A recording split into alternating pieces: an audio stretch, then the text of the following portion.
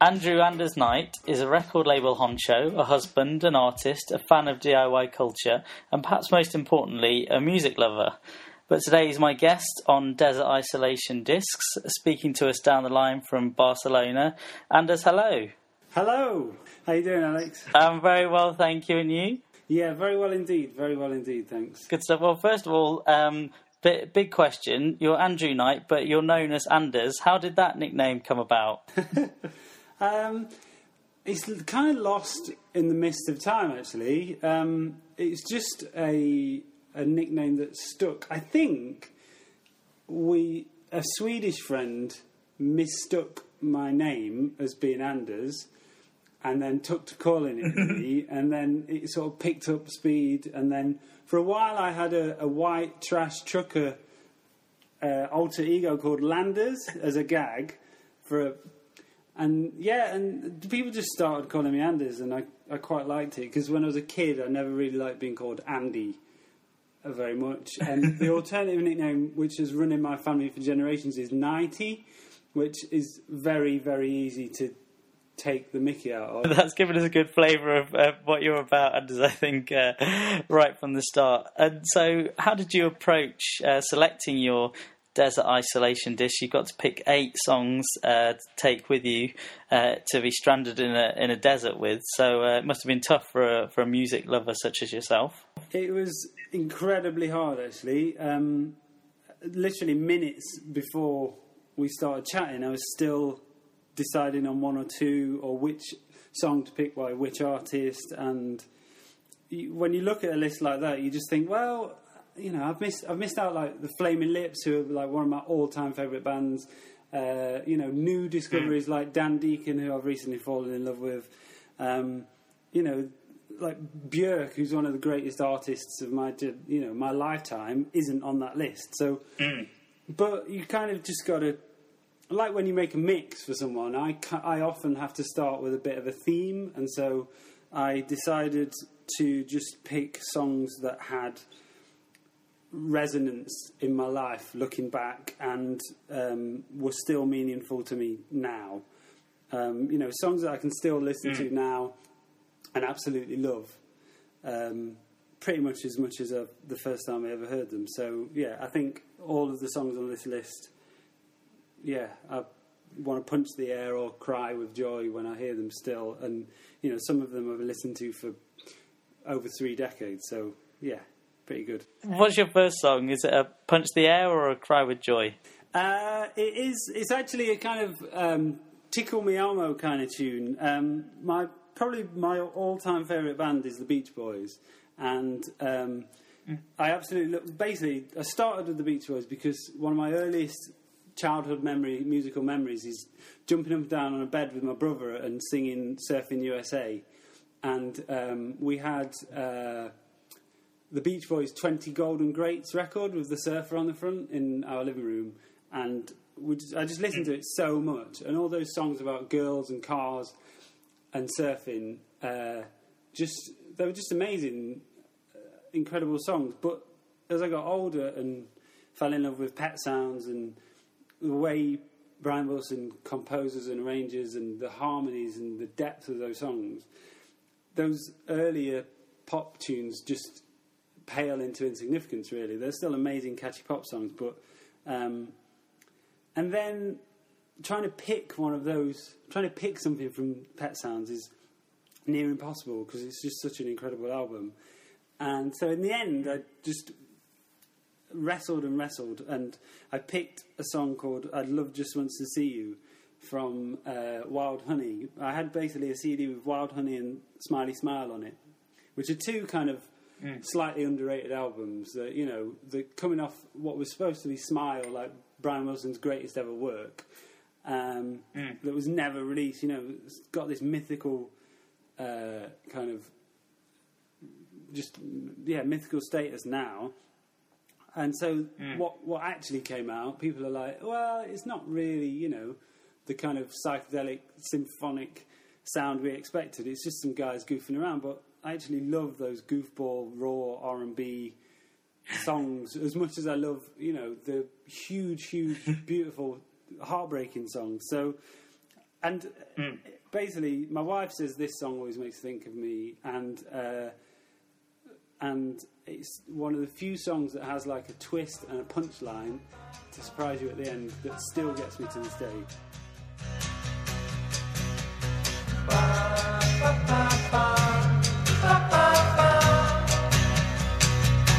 It's not too late. I'd love just once to see you. I'd love just once to see you. I'd love just once to see you in the nude.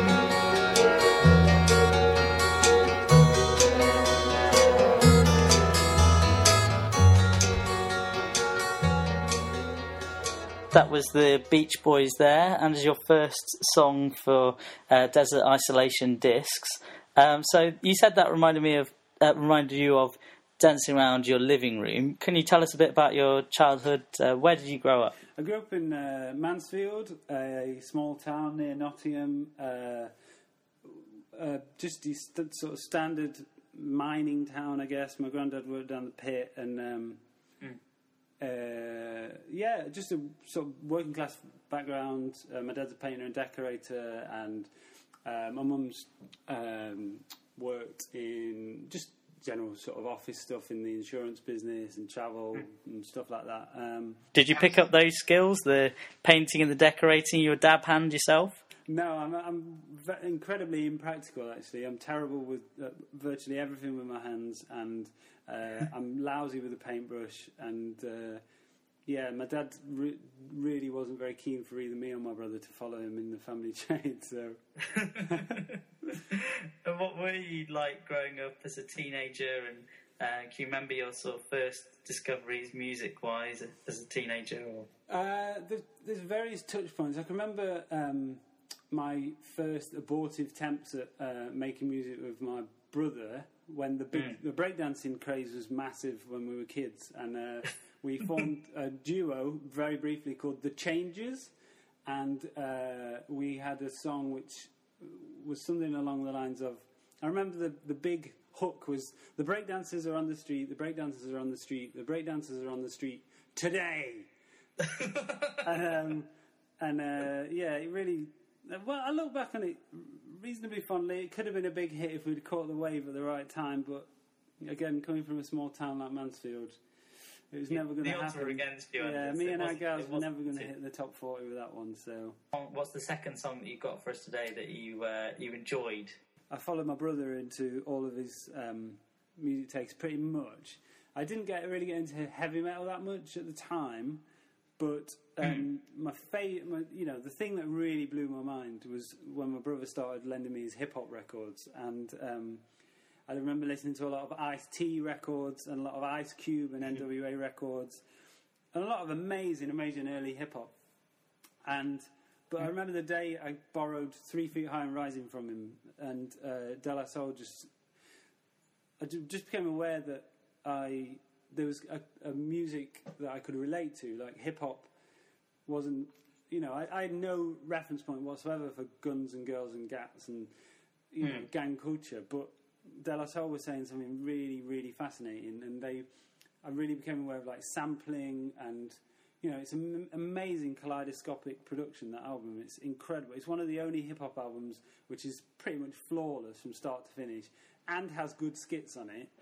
And so, my next choice is I Know by De La Soul.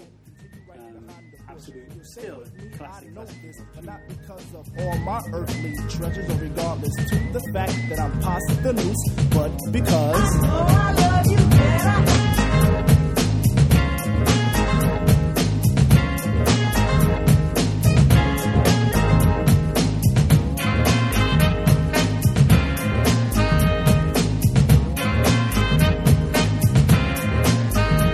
I cut this dance to introduce myself as the chosen one to speak.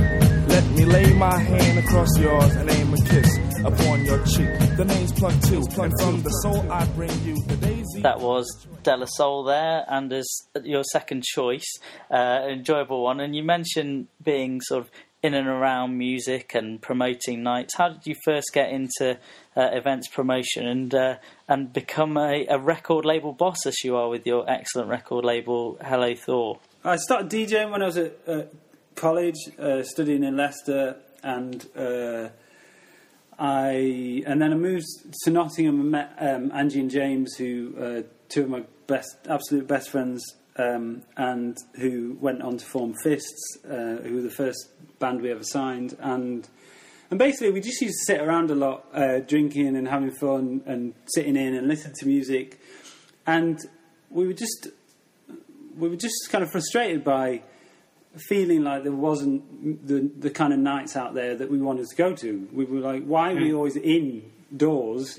talking and having a great time together, but when we should be like on a dance floor or watching a band? So we just decided to get on with it and do it, and put our money where our mouth was, and started and just booked the Junction 7, the room upstairs at Junction 7 in Nottingham, and booked a couple of acts to play, and Fists played. They were called Fists of the Champions at the time, and much like with the record label, you just ask a bunch of people how you do it, and ask a couple of people for permission to do it, hire a room or whatever it might be. And it turns out it's not that hard, as long as you do the work and promote it, and I think a really nice and establish good working relationships with people. Most of the people we've always worked with have been our friends, whether it's the label or the putting on gigs as Super Night or what have you. And it's just always been tons and tons of fun. And so from putting on, dozens of gigs with Super Night, with Angie and James, they were making more and more music themselves, and that was all getting really exciting. And then I became friends with Tom Wally through his podcast, Nottingham, which is still... I still love... I occasionally listen to it and absolutely love it to this day. And so he invited us on to talk about Super Night, and then I became friends with Tom. One day we went for a pint together, and it was at Broadway Cinema, where I later worked, and we were talking about New Year's resolutions, and he asked me if I had any. I said I didn't. He said he wanted to make a record in that year.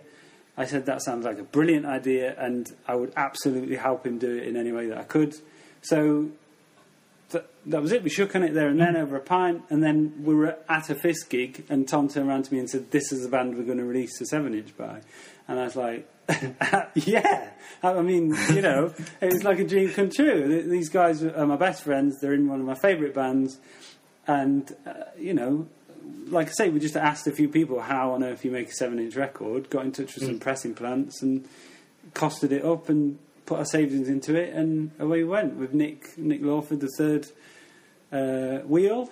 I was going to say squeaky wheel, but that sounds like an insult to Nick. He's not a squeaky wheel at all. Away we went. Made some records, and it's been a wonderful, wonderful thing. Absolutely, and I think agreed over a pint with Tom Wally needs to be scrutinised closely. Absolutely. And what's the next piece of music you got for us today? Well, I'm sort of working back to that sort of revolutionary time where I discovered music via Roddy Doyle's story of the Commitments, and my parents gave me Motown Chartbusters Volume 3, and I tried to pick a track from Motown Chartbusters Volume 3, and it's just impossible. And basically since that moment I've discovered so much soul music, and I love soul music so much, and I went on to discover Northern Soul and incredibly rare and obscure and wonderful little gems. And then I went backwards and discovered like early raw R&B and just these amazing tunes from the 50s and 60s, and then funk and amazingly just sexed up, bass-driven 70s tunes. And trying to pick one song from all of that was just near impossible. So I basically decided that I should go for a more recent discovery, which is Didn't I by Durondo. And it just encapsulates so much of what I love about soul music. It's so tender and sweet, but it's slightly It's got a slightly rough and ready edge. It's really simple, really catchy, and it just makes you stop in your tracks and just feel glad to be alive. So Durando, Didn't I?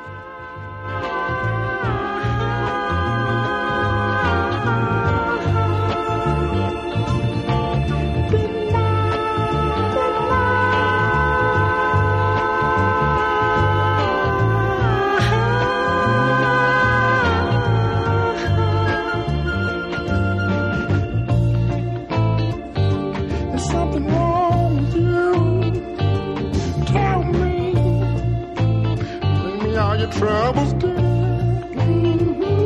You look bad, you should be glad. Don't be mad, don't just be glad. I said now, and let me kiss your love a little.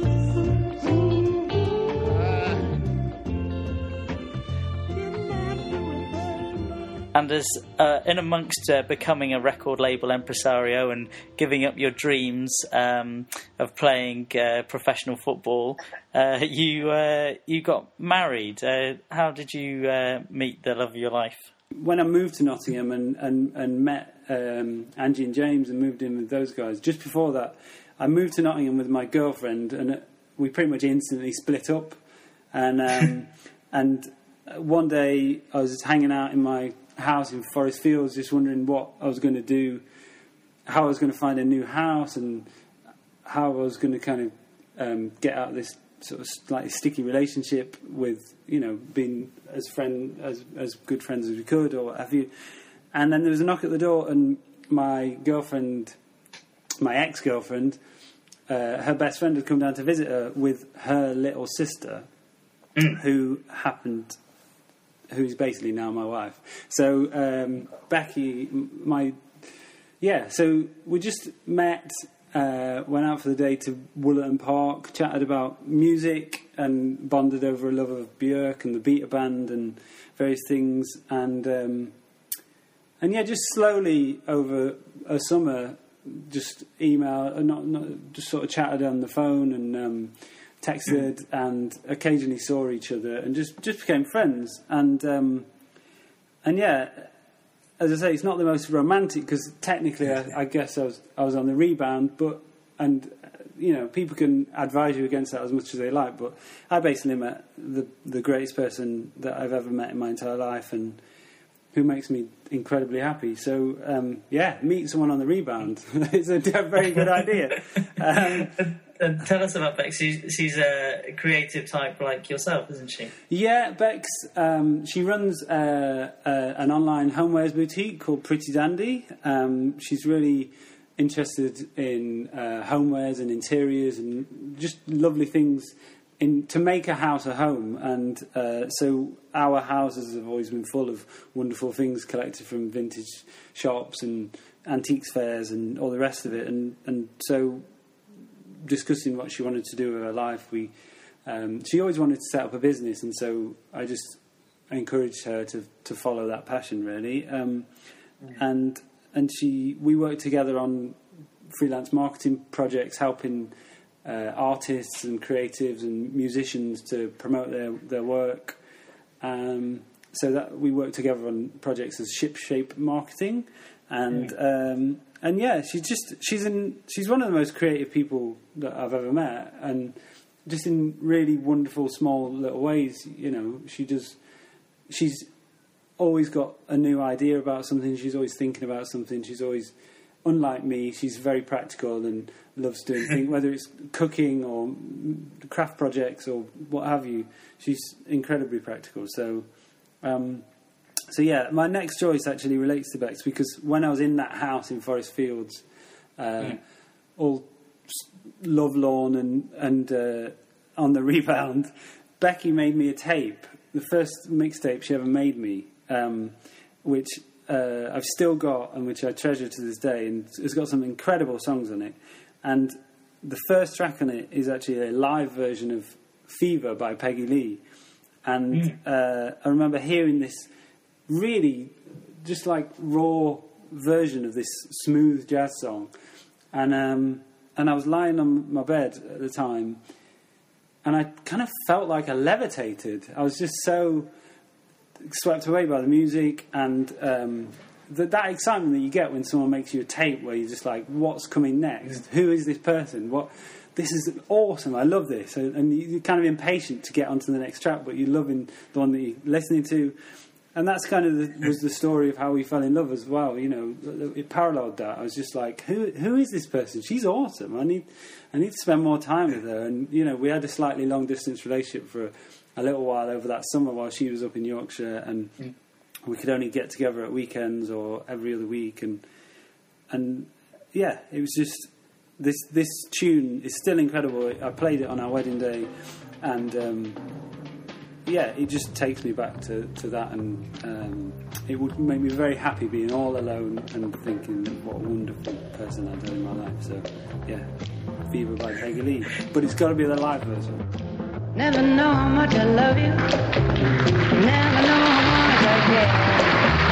When you put your arms around me, I get a fever that's so hard to bear. You give me fever when you kiss me, fever when you hold me tight, fever in the morning, fever all through the night.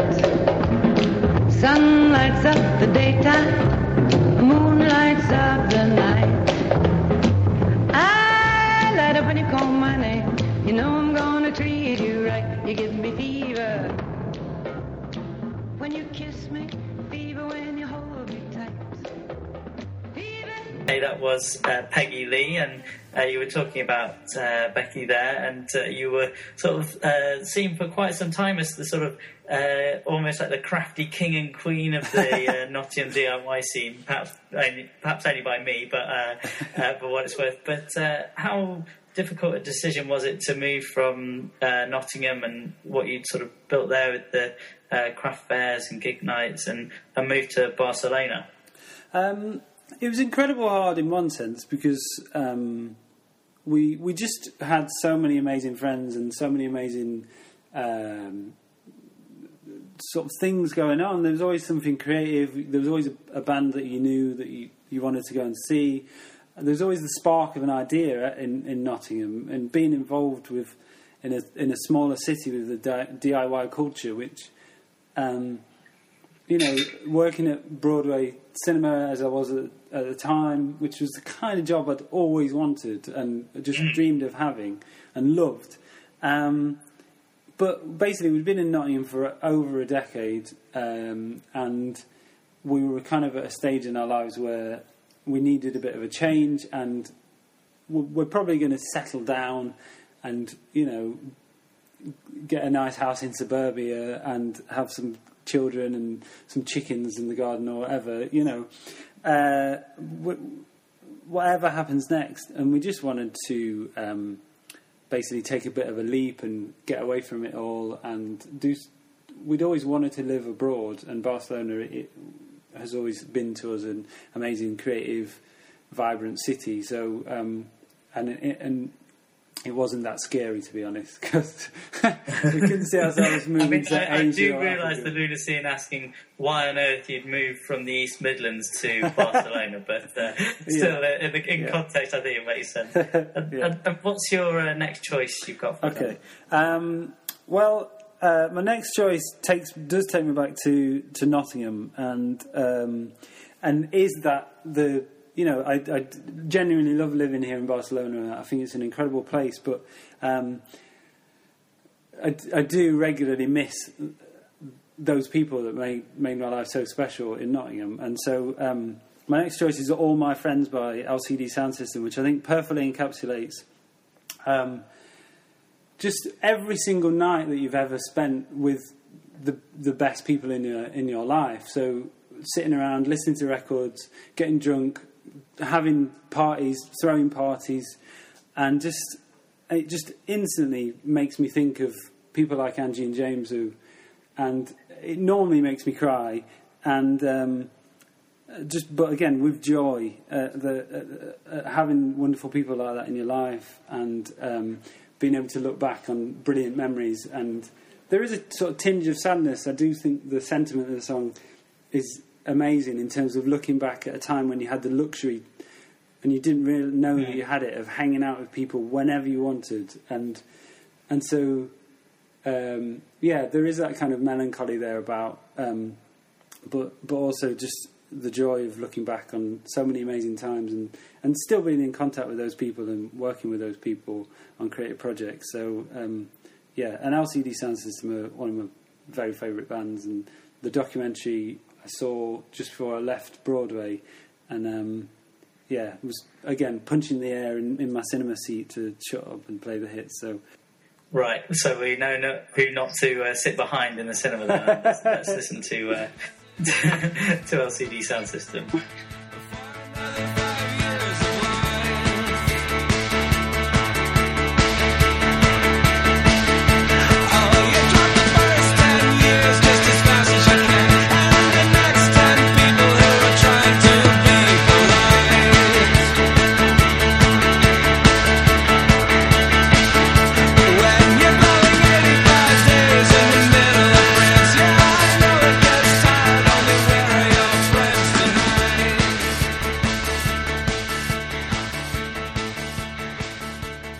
That was LCD Sound System. And Anders, you were telling us there, obviously, you moved out to Barcelona. And just before you went, you got involved, you were telling me, in a film about a coffin maker in Ghana. How did that come about?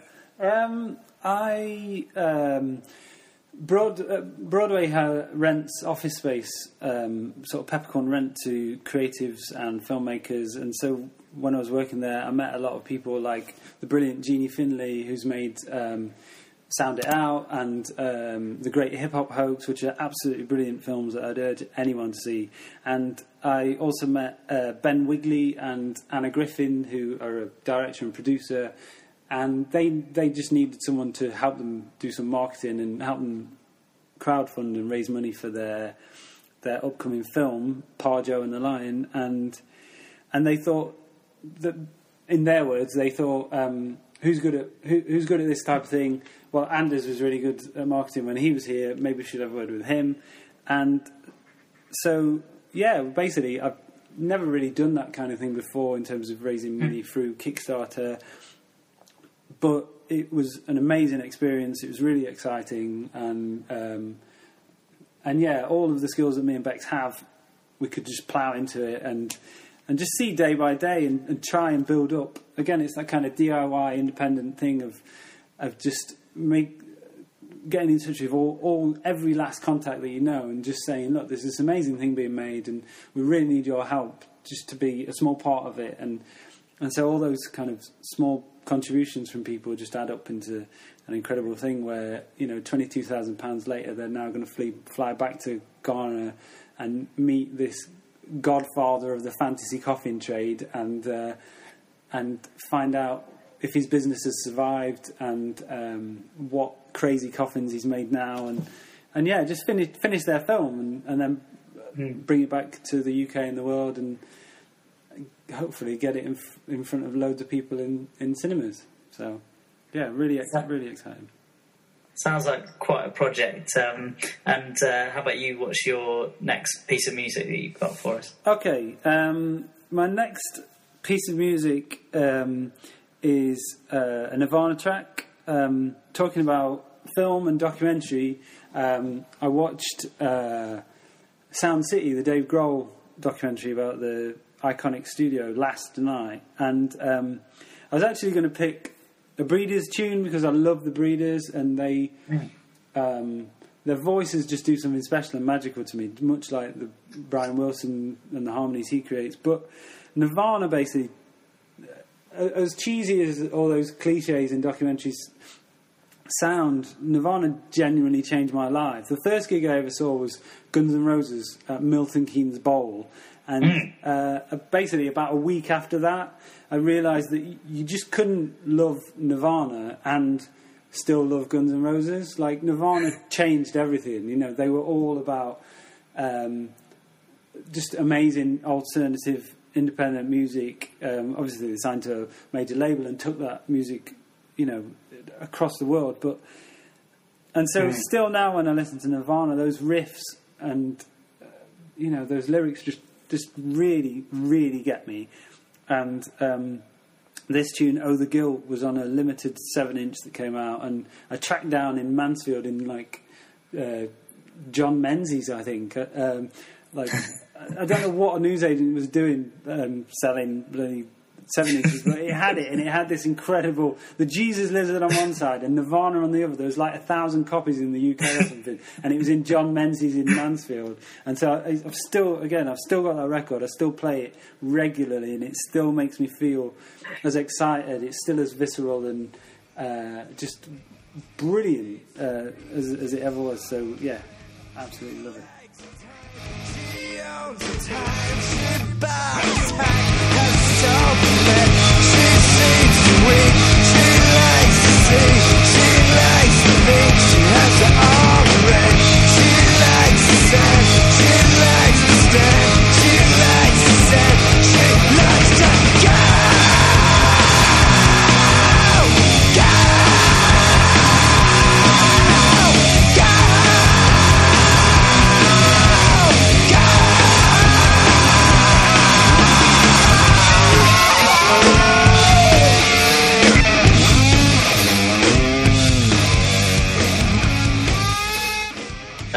All the Guilt by Nirvana, and we're nearing the end of your choices, Anders.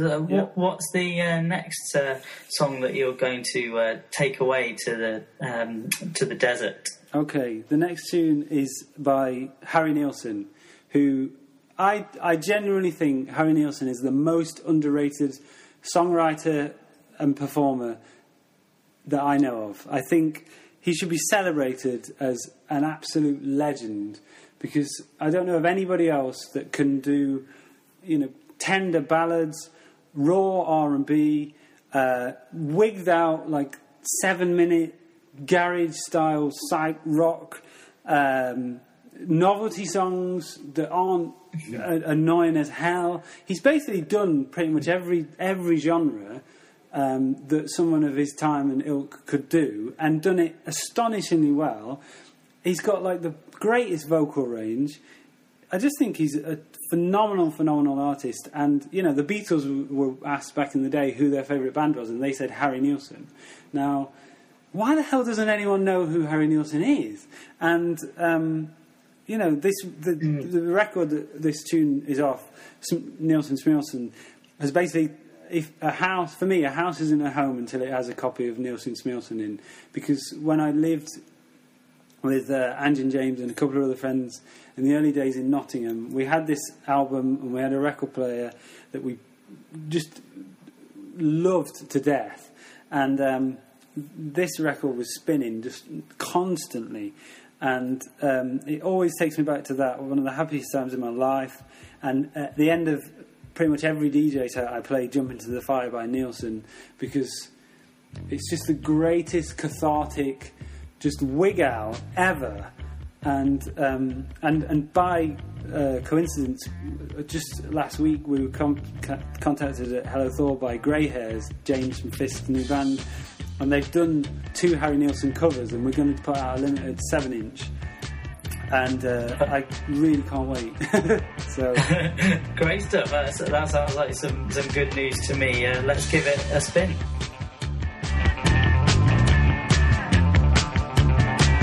You can climb a mountain, you can swim the sea, you can jump into the fire, but you never be free. You can shake me up, or I can bring you down.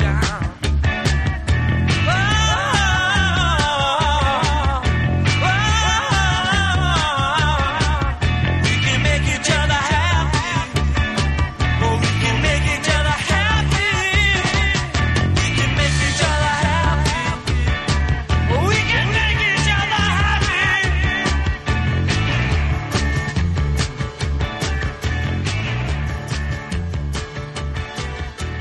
Harry Nilsson there, and Anders, we're talking about you going off to a desert. How do you think you'll fend for yourself in the desert, and will you be okay with just your own company?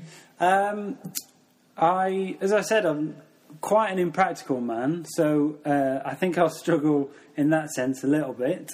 And I'm also a guy who I really crave my own company, and then as soon as I get it, I just can't handle being on my own. I just go weird if I'm on my own for more than an hour or two. So basically, I just end up being in a room and re-alphabetizing my record collection or something, and listening to thousands of records and not speaking to anyone and going weird. So I'll probably do that. I'll probably listen to these 8 songs over and over and go really stir crazy. And I'll be the classic guy with a massive beard and raggedy clothes and. Well, you've already got the beard. Yeah. So where in the alphabet does your final song come from? My final song, Alex, comes from F, the letter F, because I just had to represent what we've done with Hello Thor, and I had to represent, my best friends in the world and my favourite band, which is Fists, and yeah, like a lot of these songs have been so difficult to pick a song by an artist, and so picking my favourite Fist song or the quintessential Fist song is just so difficult because I love everything they've done, and they move around so much in terms of who's singing lead vocals, who's written the track, whether it's a rousing garage rocker or something sweet and tender and country-ish. And so I decided the only way to pick was basically to go back to the beginning, and that first 7-inch that was all Tom's idea, and basically Skit. It was a double A side of Cockatoo and Skit just always reminds me of dozens of gigs. I've seen Fist so many times and loved every single performance, and Skit, I can just remember punching the air so much in a crowded pub, and it takes me back to Glastonbury when they played the BBC Introducing stage, and just so many amazing memories about Hello Thor and about this amazing band. So yeah, my final choice is Skit by Fists. It was a great choice and a great record. Absolutely loved it, and plenty of happy memories for me too. So I'm glad you picked it. This is Fists with Skit.